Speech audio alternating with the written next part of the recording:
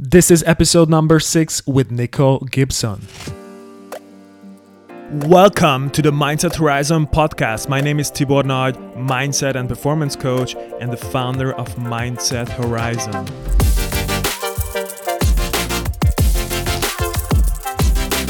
The mission of this weekly show is to reveal the disruptive mindset of purpose-driven entrepreneurs, high performers, visionaries, and change makers so you can transform your mindset, realize your full potential, and execute on your dreams. Thank you so much for tuning in today. Now let's get started.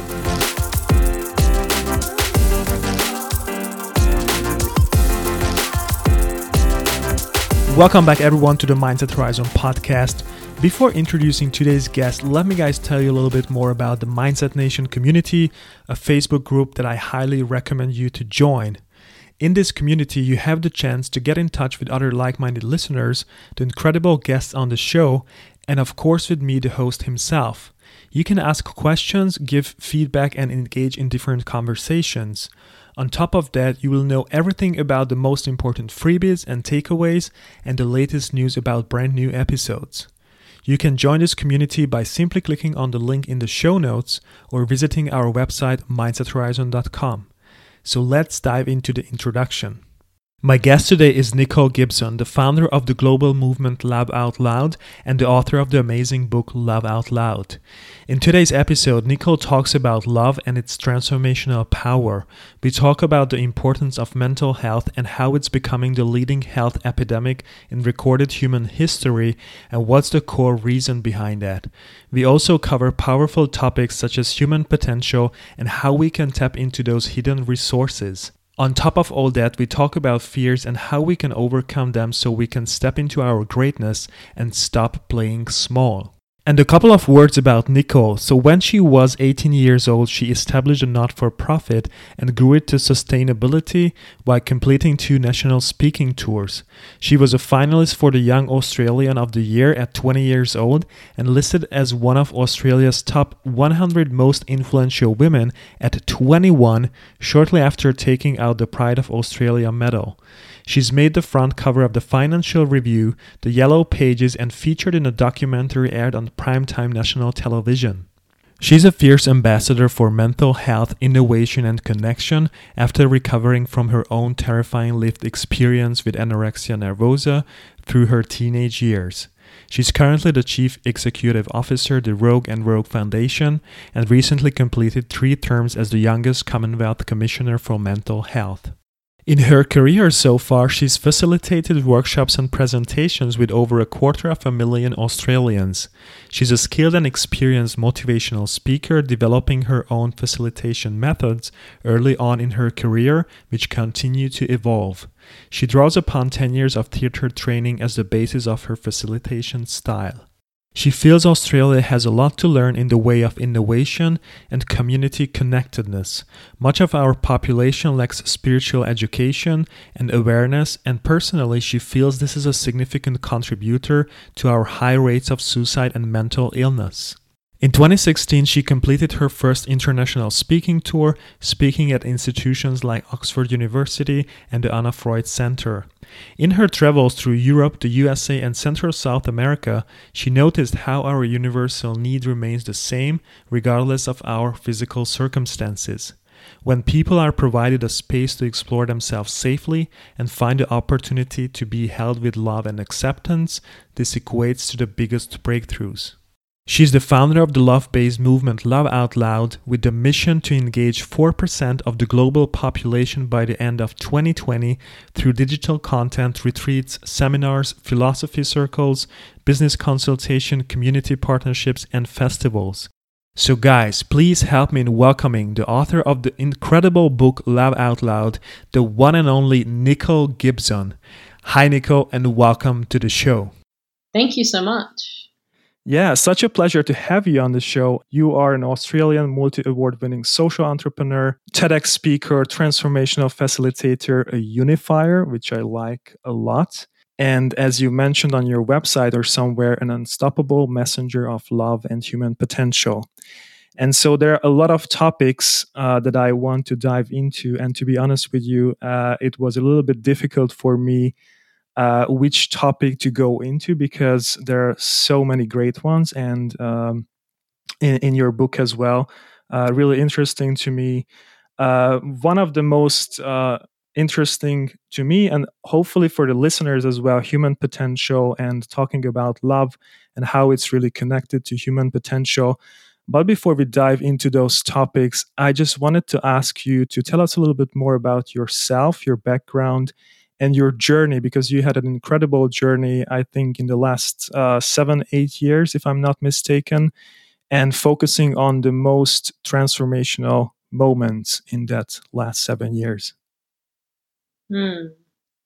Yeah, of course. Okay, well, I suppose for me, the most transformational moments have always been in human stories. And one thing that my work has really gifted me with the ability to see, I suppose, is humanity in so many different forms.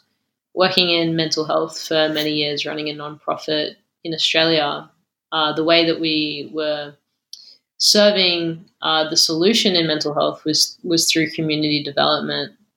So by going into communities and helping them actually become more connected, more cohesive, get rid of the shame and the fear and the guilt around having conversations that were really in the way of people being able to trust each other and lean on each other.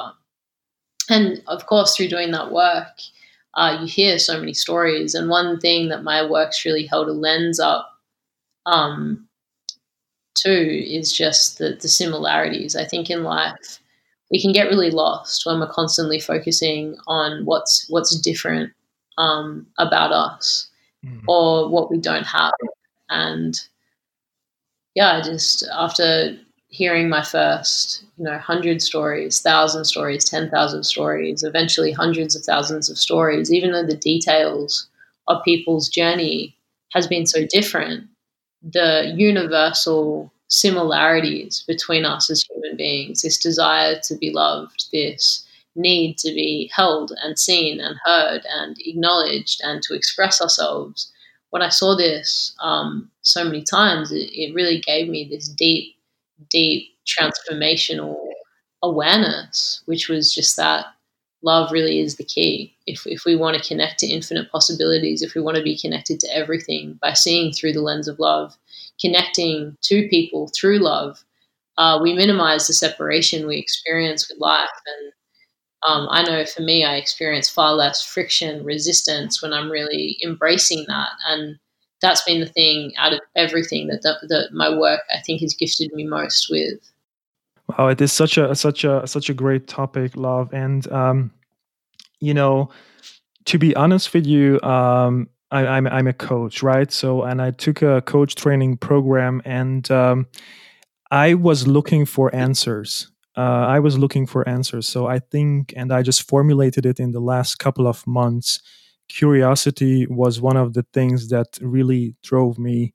And I used to work as an architect, and it's a completely different field where I'm right now.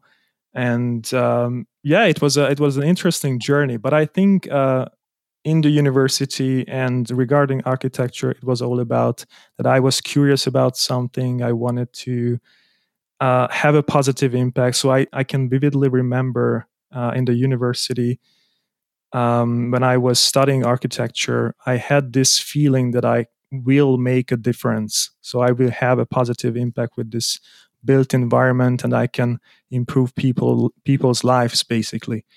And yeah, Mm. curiosity was something that I just formulated in the last couple of months. And what I wanted to say with coaching is that what you talk about, love, is for me something that I couldn't find in the program. So even if it was a coach training program, we didn't talk about love that much, which is, I think, really important. And I'm really interested in one of the authors. His name is Dr. Wayne Dyer, and he's a little bit Mm. more spiritual, and he talks about love. And he talks about this, that love is everything we are, and we just need to be and live it. And so, would you tell us more about this love, that we are love, and we just need to be love. And how did you actually get to this realization? Where to begin? You asked me to speak about Yeah. the most infinite topic in the world. Um, you know, I guess for me, even as a young person, this sense that we really are love in our core, in our essence, was something that was felt for me. There was something I was always connected to deep inside of me, Mhm. a sensitivity, a sense of, yeah, just love. There's no other word really to describe Mhm. it. And I saw it very easily and still do in others, the innocence that someone is and the infinite possibilities that exist inside of all of us when we really do unravel the beliefs that we have about ourselves, about life, about others, the conditions, the behaviors when we become curious, what's in the way, or even before we become curious to even become aware that there are things in the way of us experiencing pure, unconditional love and bliss and joy, and ecstasy in all moments, which is a possibility for us. I know this. I live this. Often enough to really understand and believe that that's true. But going through my childhood, it was often judged, I suppose, by people that had kind of lost touch with that truth in them as an oversensitivity or an intensity. And for me, now I can see that a lot of that was actually I was being gaslighted because I really believed in that love that I felt and that I saw in others. I was holding up a mirror, vibrationally, I was holding up a mirror to others. Mhm.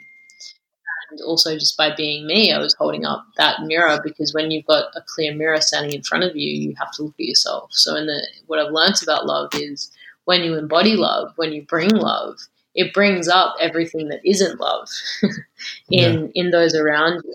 And that can be a very confronting thing. And I think as a child, I very naturally had that impact, that effect on people. But I didn't have enough self awareness or know my center enough to really recognize that maybe it wasn't me that had something wrong with them. So Mhm. I took on all of that fear, all of that limitation that was being projected, sometimes consciously, but actually often very unconsciously.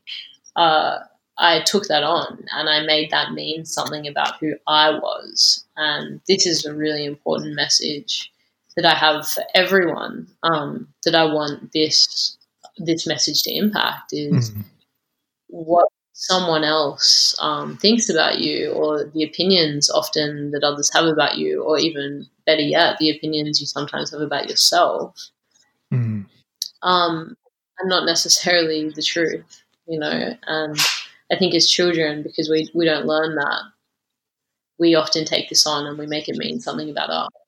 So I really went through a journey, I suppose, taking on a lot of those beliefs and starting to believe things like I'm not lovable, I'm not enough, I'm not worthy, I am too intense, I feel too much, I need to be less of myself. That manifested quite severely as an eating disorder. So I battled with anorexia for many Mhm. years. Yeah. And the root of that illness was really not enoughness, just wanting to be, trying to be less of myself, quite literally, wanting to be invisible, because that's how I felt, you know, Yeah. that's what I felt was necessary, I suppose, to be enough, or my ideal of perfection. So I really went through this immense suffering, which was actually such a gift because I got to experience the polarity of what I now know to be 100% true. I got to be so deep in the suffering, so deep in the pain, so deep in the limitation, so deep in the lack, literally starving myself. Um, that's how deep in the lack I was, just to push that boundary to its nth degree, only to realize, even in the depths of that darkness, there was still a glimmering light. And that's true for all of us. There's that's always there. And it just showcases, even in the depths of darkness, the fact that that light still remains means that the light's stronger than all of it. And that was really my initiation into understanding the power of love to transcend everything, whatever your circumstances, whatever the darkness is that you're battling with right now. The light will always prevail. It really will. But it's about giving yourself the opportunity, giving your heart, giving your soul an opportunity to speak to you. And I think when we live a life that's very distracted, when we don't give ourselves that stillness and that presence, when we're constantly taking on defining ourselves through other people's lens and not actively questioning who we are in relation to it all, then we don't actually have enough time and space to connect to that truth of love inside of us that wants to express itself through us. Mm. Wow. And afterwards, actually, I'm not sure if it's, the movement that you started a couple of years ago, I think 7 years ago in Australia, your first movement, was it after coming out of this illness, or how did you actually come out? What was the turning point, and how did you start this movement? Like, what was the reason for starting that movement? Because I heard your story a couple of times, but I wasn't sure about the reason. Mm. Yeah, for sure. Well, my first organization was a nonprofit. It wasn't a movement per se. What I lead now, Love Out Loud, is a movement which I founded about a year ago. But the first nonprofit which was my first, I suppose, entrepreneurial journey in social entrepreneurship, really came from going through that experience and recognizing that by the time I was so sick and clinical intervention started for me, which made it sort of looked like a series of clinicians that I was working with, therapists. Yeah. There was a lot of health complications with the illness that I was experiencing too, and just having this sort of fragmented experience where I would go into a therapist's office, and sort of the request was that I would bare my soul. I would get to a deep place of, honesty, and I was expected to be safe in that. But then as soon as time was up, I had to put myself back together and go into very unsafe environments where people didn't understand what I was going through, where they would oversimplify it and very much have an attitude of, why can't you just get better? Why can't you just eat? Without really seeking to understand what is required to make me feel or help me feel, assist me to feel safe. And I became very passionate about that because I could see, although I'm much more articulate at being able to describe what that is now, I didn't have that language back then. I could see and I could feel that I don't really believe healing is possible until we give healing the space it requires to be fully embodied. And that's what I was continually being re-traumatized. So I would have a session with my doctors. I would reach that state where healing just became possible because I was in a state of vulnerability. And that's essential if we really want to heal. Mm-hmm. We need to be able to lay down all of our armor, all of our barricades, all of our fears.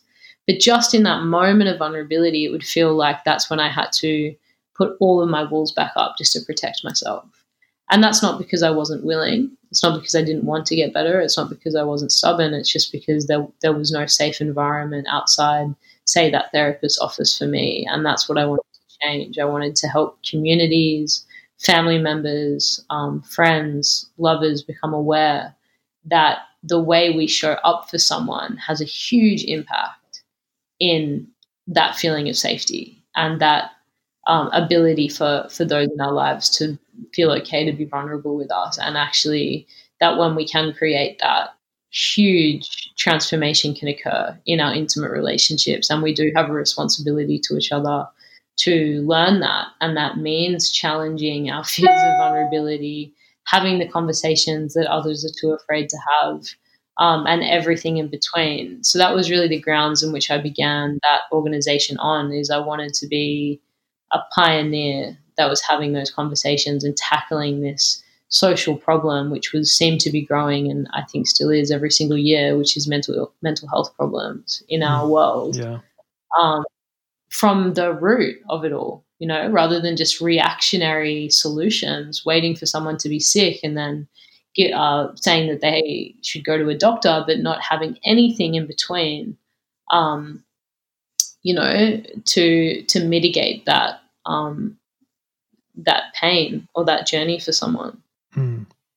And so you mentioned this loneliness, and I think on your website I read it that loneliness is going to be the leading health epidemics in recorded human history by 2020, if I'm not mistaken, and it's the leader cause of death, yeah, under the age of 45.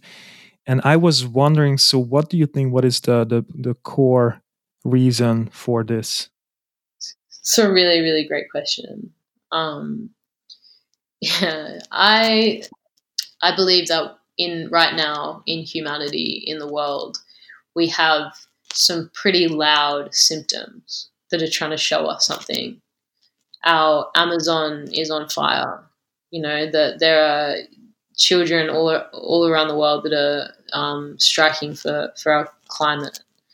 That right now in the West, every 40 seconds, someone is taking their life.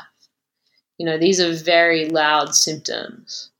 And I use the word symptom intentionally because what it's showing us is that there's a deeper reason why this is happening. I don't think that Mhm. mental illness is a superficial is a superficial statistic. There's a reason why so many people in the world feel anxious. There's a reason why so many people in the world feel lonely. There's a reason so many people feel depressed. And actually, you're not fucking crazy. Sorry for swearing. You're not crazy for feeling this way. That's actually, I think more of us feel this way than not, because look at how um, look at what we're not addressing. And when you don't address a wound, what happens?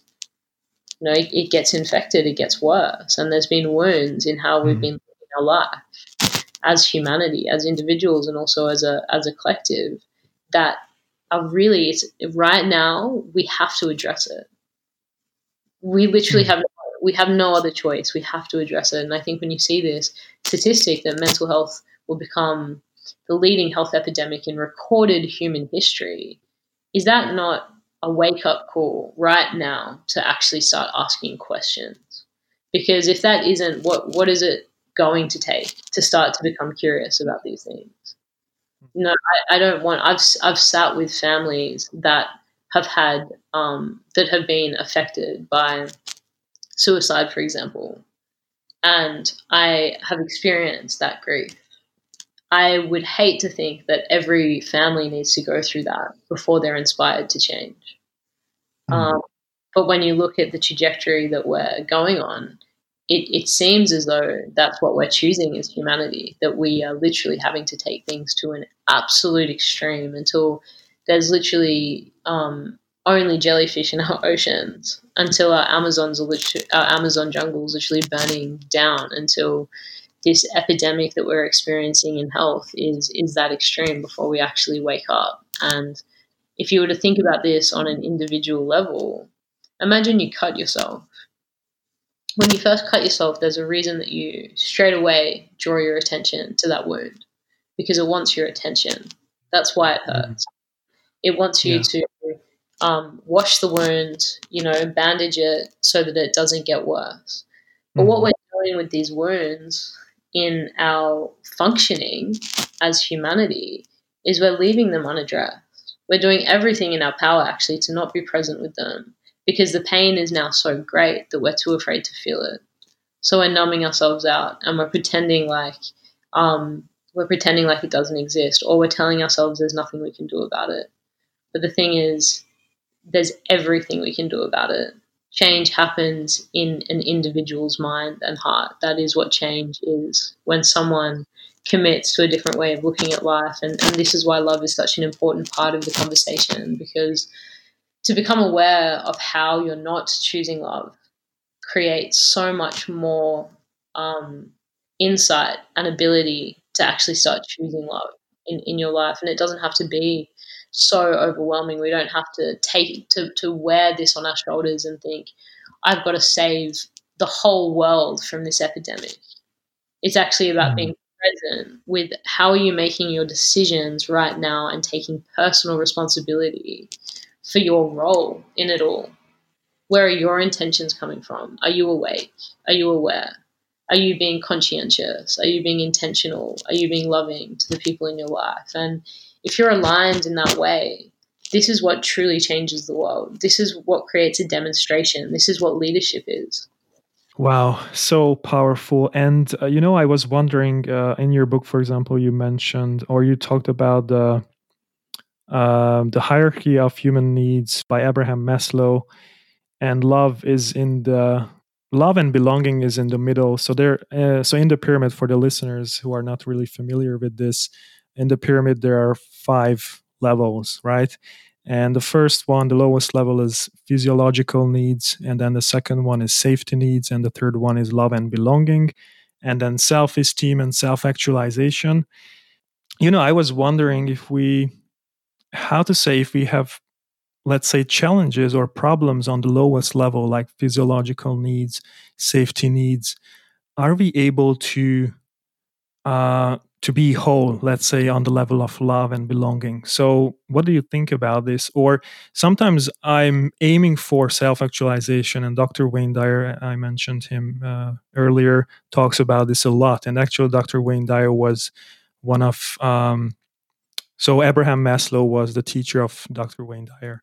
And if someone aims for self-actualization or love, is it possible when we have like difficulties on lower levels? So let's say safety needs, which means health or personal security, financial security, because I think a lot of people might be struggling with such things, right?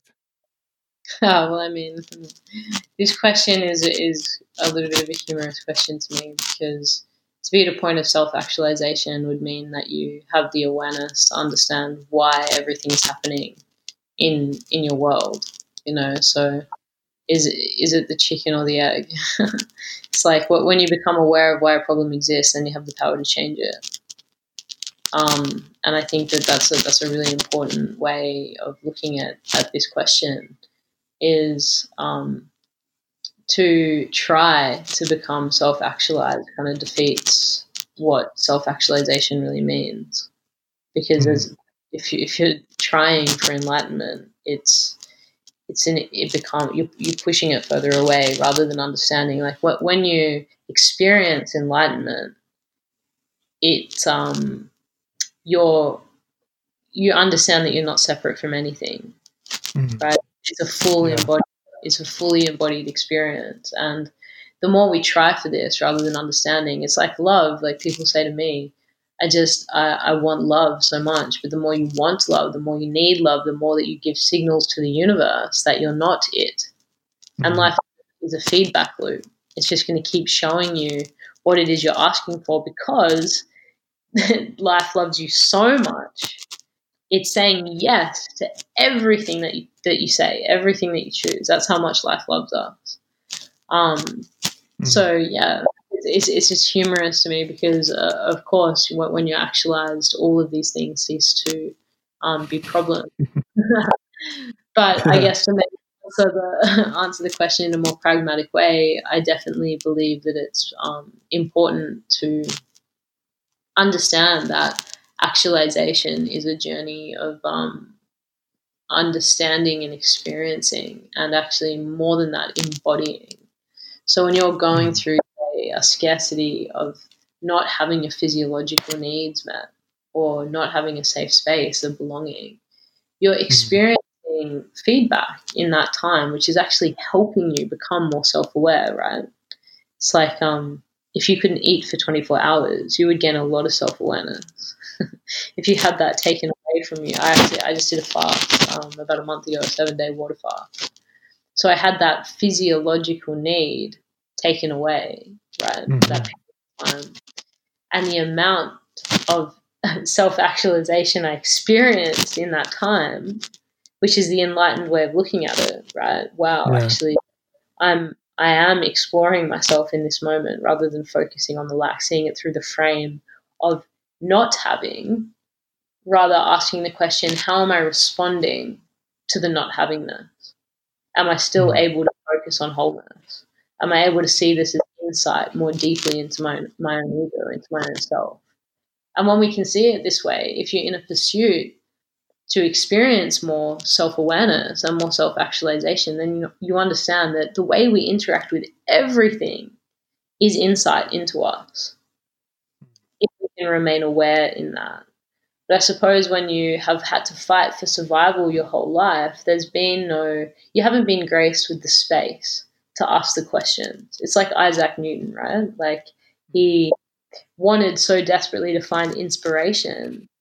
So he cleared his schedule and he sat under the tree. And because he created that space, when the apple fell from the tree, he asked the question, what makes the apple fall from the tree? And that was the seed that began him on the trajectory to discover gravity. Wow. So it wasn't actually through doing that he discovered that. It was through creating space, which to me is the same as healing. When you create space for what it is you truly want, then it can come to you. But when you're in this pursuit, when you're trying, when you're forcing, there's no space for it to actually land. Wow, it is so powerful, and it reminds me of a lot of topics that you talk about in the book. And I think we could have a 10-hour episode on that. So I think I'm going a little bit deeper into human potential because I planned so. And we were talking about self-actualization. Like, I was wondering, what is human potential and how might you define it, how you approach this topic? Would you tell us a little bit more about this? Human potential. I believe humans are in a constant tension between the sense and the awareness at whatever level that is, that we are a part of something infinite, but this tension we experience in being finite. And it can be the source of complete, creative torture, and it can also be the source of the greatest inspiration, because we recognize, wow, we have the ability through our potentiality, through the essence that we are, even though we have a certain amount of seconds on this planet and our body can't carry us for an infinite period of time. So there are finite elements of our existence. Our personality is finite, but our potential in each moment, in each present moment, is completely infinite. In any moment, you can be whatever you want to be. That is the truth, just because your mind, when you hear that, might come up with a series of limitations that tells you can't. That doesn't mean those limitations are true. Just like someone telling me that I was too intense doesn't make it true unless I make it mean that. So to really land in this understanding of, wow, I have this finite existence, but in this finite existence, I'm connected to the infinity of my potentiality. Actually, it's the greatest gift that we get to experience in the context of a finite existence, because without the finiteness, without the reality, the impending reality that we're going to die, we wouldn't be able to feel motivated to express that legacy, to create that legacy. And I think a lot of creators experience it this way, that death can become your greatest motivator when you truly accept that you're going to die one day. So whatever vision you have in your mind, as infinite as it may be, the potential that you know exists in your heart, why are you waiting? Why are you waiting to express it? Why are you waiting for the validation? Why are you waiting for permission? Why are you waiting until you have X, Y, and Z because that's what you've been told, rather than just embracing what you know to be true in your heart? And the fact that we're going to die, I think, keeps us in a very, very intimate, when we're self-aware, a very, very intimate relationship with that potential, because I know the potential inside of me. And the fact that I'm going to die makes me feel very urgently about actualizing that potential. I can feel you. And actually, there's a really great quote by Nelson Mandela, and he said, "There's no passion to be found playing small. in settling for a life that is less than the one you are capable of living. And That's right. so this quote is like, you know, uh, what am I capable of? So I think it's limitless. And yeah, and this topic leads me to one of my core questions that I asked today. So what is it that stops people from playing big? So why do they play small? And I know that you talk a lot about fear and the fear-driven mindset and how we can overcome these fears. And I'm really interested when it comes to this topic. What is it that you talk about? How we can overcome that so that we can play big? Sure. Yeah. I think as you just described, there's really only one thing in the way of us playing big, and that's fear. And I think we can make fear mean a lot of things. Whether you have a fear of spiders, or you have a fear of heights, or you have a fear of your own potential, it doesn't really matter what the fear is. The reality is that fear is an energy that exists inside of all of us, and it's actually there as a survival mechanism. Because once upon a time, we pretty much all had the same fears, and that was the woolly mammoth that was potentially threatening the life of us and our tribe. The fear was the same. We didn't have these kind of neurotic fears of I'm afraid that my left ear is bigger than my right ear, which is like the fear of the modern day human Yeah. being. Um, that energy, that experience of fear has always been there, and the way I see it is, it has to be there because it gives us an understanding of self.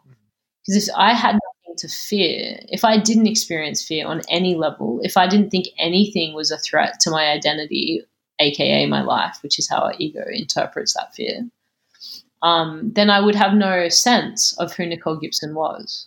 Mhm. It gives us a perceived separation because there's no actual separation. On an atomic level, there's no separation. On a quantum level, there's no separation. So, what gives us this experience of self is these things that we fear. But a lot of people, because they don't understand the nature of fear and the gift in fear, because you can actually get to a place where you become grateful of the things that you fear because they do bring you closer to the understanding of who you are in relation to the world. Like, I have a massive fear of regret. I have a Mhm. massive fear of failure. I could go to a therapist and talk about how terrible it is to have those fears and for the rest of my life. Or I could recognize, wow, that is a fear that exists inside of me. How can I utilize that in a positive way? Mhm. If I have a fear of regret, how can I live a life where I don't regret anything? Yeah. That's a powerful motivator for me. That fear is a tension that is actually helping me become more of my potential. And when we start to see it in this way, then it's fear stops keeping us small and safe, which on a primal level, fear's there to do is to keep us safe. Mhm. And it can actually start being something that's propelling us towards our greatness. Wow, it is so true. And again, Dr. Wayne Dyer, just for surprise, because he talks about actually, and I wanted to share this, the 6 rules or identifiers that the ego teaches us. And one of them is that who I am is what other people think of me, right? And so I Mm. just posted a question a couple of days ago on social media saying, who could you become if you didn't care about what other people think of you, right? And Mm. sometimes, I heard this quote from Jay Shetty for the first time, but it is a quote from a writer and author named Cooley, and it says, "I'm not what I think I am. I'm not what you think I am. I am what I think you think I am." So we have this um, interesting, I don't know, perception of ourselves, of our identity. Who I am is what other people think of me. But I think this is the world of the ego, as Dr. Wayne Dyer says. But I think it's a really interesting thing to contemplate on, like, who am I? Um, you Yeah. know, who am I really, and how can I define this? Right? I don't know if you have Yeah. any thoughts on that. So just share it, please. Yeah, sure. I mean, I really like this. I've actually heard this before. Yeah, And yeah. in seeing it that way, that I am who I think you think I am. Actually, again, this brings it back to the self. It's what I think you're perceiving me as, which is what's going to inform that thought. What's going to inform that projected thought of I think you're seeing me in this way is my relationship to self. So if I have an insecurity, for instance, that no one likes me, we'll just use that as an example. In your reality, maybe we're in a social situation and we're in a conversation and you see someone that in your reality you're really excited to see and you didn't expect to see, and all of a sudden you turn around mid-conversation with me because you saw them walk across the room and you greet them. And all that means for you in that moment is you were pleasantly surprised that you saw this person that you weren't expecting to see. But for me, perceiving you through my belief system and my filter, I read that as you don't like me. You're looking for a way out of this conversation. And that I'm making that mean something because that's how I feel about myself deep down. So I'm projecting that out and I'm looking for evidence, which is what the brain does. Yeah. It's an evidence-making machine. I'm looking for evidence to validate that belief system because that belief system is a part of my identity. And your ego is doing everything it can to protect its identity, which is a beautiful thing. We should be grateful. Like, we have this experience where we can have a personality that is ours and unique and have a self. And I think when it starts to become difficult and problematic is when we don't realize that it's changeable. When we become stuck in this idea of self, when we think, I'm going to be unlovable forever, I'm going to be shy forever, I'm going to be a failure forever, which is ridiculous because nothing is forever. No. Every experience is a momentary experience and it's subject to change at any point. And when we can embrace this and understand this about our own sense of self and our own identity, then we become powerful creators and we don't even resist the moments in time. Like, I have this awareness, but I still have moments where I feel totally lonely, completely abandoned, like a failure. But I do have a voice deep in me in those times that speaks and says, Nicole, this isn't the truth of who you are. This is just something you're experiencing right now. Yeah. And that gives me an ability to ride that wave, and embrace it as I try to do all the human experiences without rejecting any aspect of the human experience. Wow, thank you so much for sharing this. And I appreciate your time, and we are coming to the end of this episode, which is too bad. But I want to ask you to talk to us a little bit about your book and the current movement that you are working on. What's this all about? Some details for the listeners. I'm excited to hear that too. Yeah, for sure. So Love Out Loud is a global movement that's engaging 350 million people by the end of next year, which is 4% of the global population. And the reason we chose 4% is because 4% supposedly is a point of critical mass. So when you engage 4% of a populace, the rest of the population shift because there's enough people who are embodying a particular way of living. So strategically, that's sort of my way of creating an infiltration of love so that love becomes a energetic baseline that humanity really lives from rather than is striving towards. I think we have a lot of people that just wish that they love themselves, that are striving towards it. Well, imagine what the world would look like if that was our starting point, which is my biggest dream, that we can meet there. That's where we begin from. And let's experience what life is like when we actually show up in the present moment, in our fullness. Like, that to me is the most exciting prospect for humanity that I can imagine right now, at least. So that's why I'm dedicating myself to working to create that with my community. And there's many ways that you can be involved in the movement, but really the essence of the movement is the embodiment of that love. And if you are the embodiment of that love, you're a part of this movement. Even if you're not, you're still a part of the movement because love's like that. separate from it. It's all around us. But So exactly. You can't not be in it, which is really frustrating for people that are naturally cynical towards it. But we host retreats all around the world and seminars and workshops and digital content. We have a closed community on Facebook, which I'll invite you and all of your listeners to join, which has thousands of pretty incredible people from all around the planet who come from this place of love and just want to share that and share what their version of loving out loud is. That's a key piece in understanding what the movement is too, is there's no right way or one particular way that loving out loud looks like.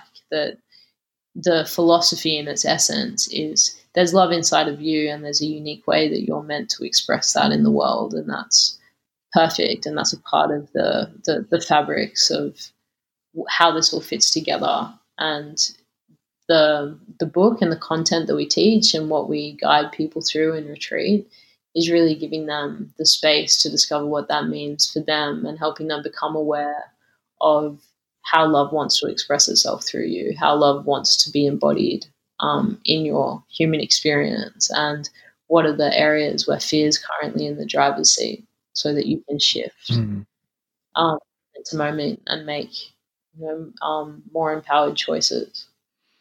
wow, it's beautiful, and I was wondering about the content. So you have this book Love Out Loud as well, and there are 9 chapters in the book. Just for the listeners who haven't heard about the book yet, so chapter 1 is about belief. Chapter number 2 is honesty. Chapter number 3, acceptance. Number 4, death. 5, purpose. 6, creativity. 7, acknowledgement. 8, gratitude. And 9 is service. All of the chapters are awesome. But back to the content, is it something that you talk about? I mean, facilitators talk about when it comes to these retreats, speaking engagement events. Is it similar? Yeah, Yeah, very much. yeah, So there's, I mean, it would be a whole podcast episode in itself to explain the ins yeah. and outs of the model of Love Out Loud. But in short, those chapters are written in a circular model. So if you imagine literally going in a circle back to yourself, Mm-hmm.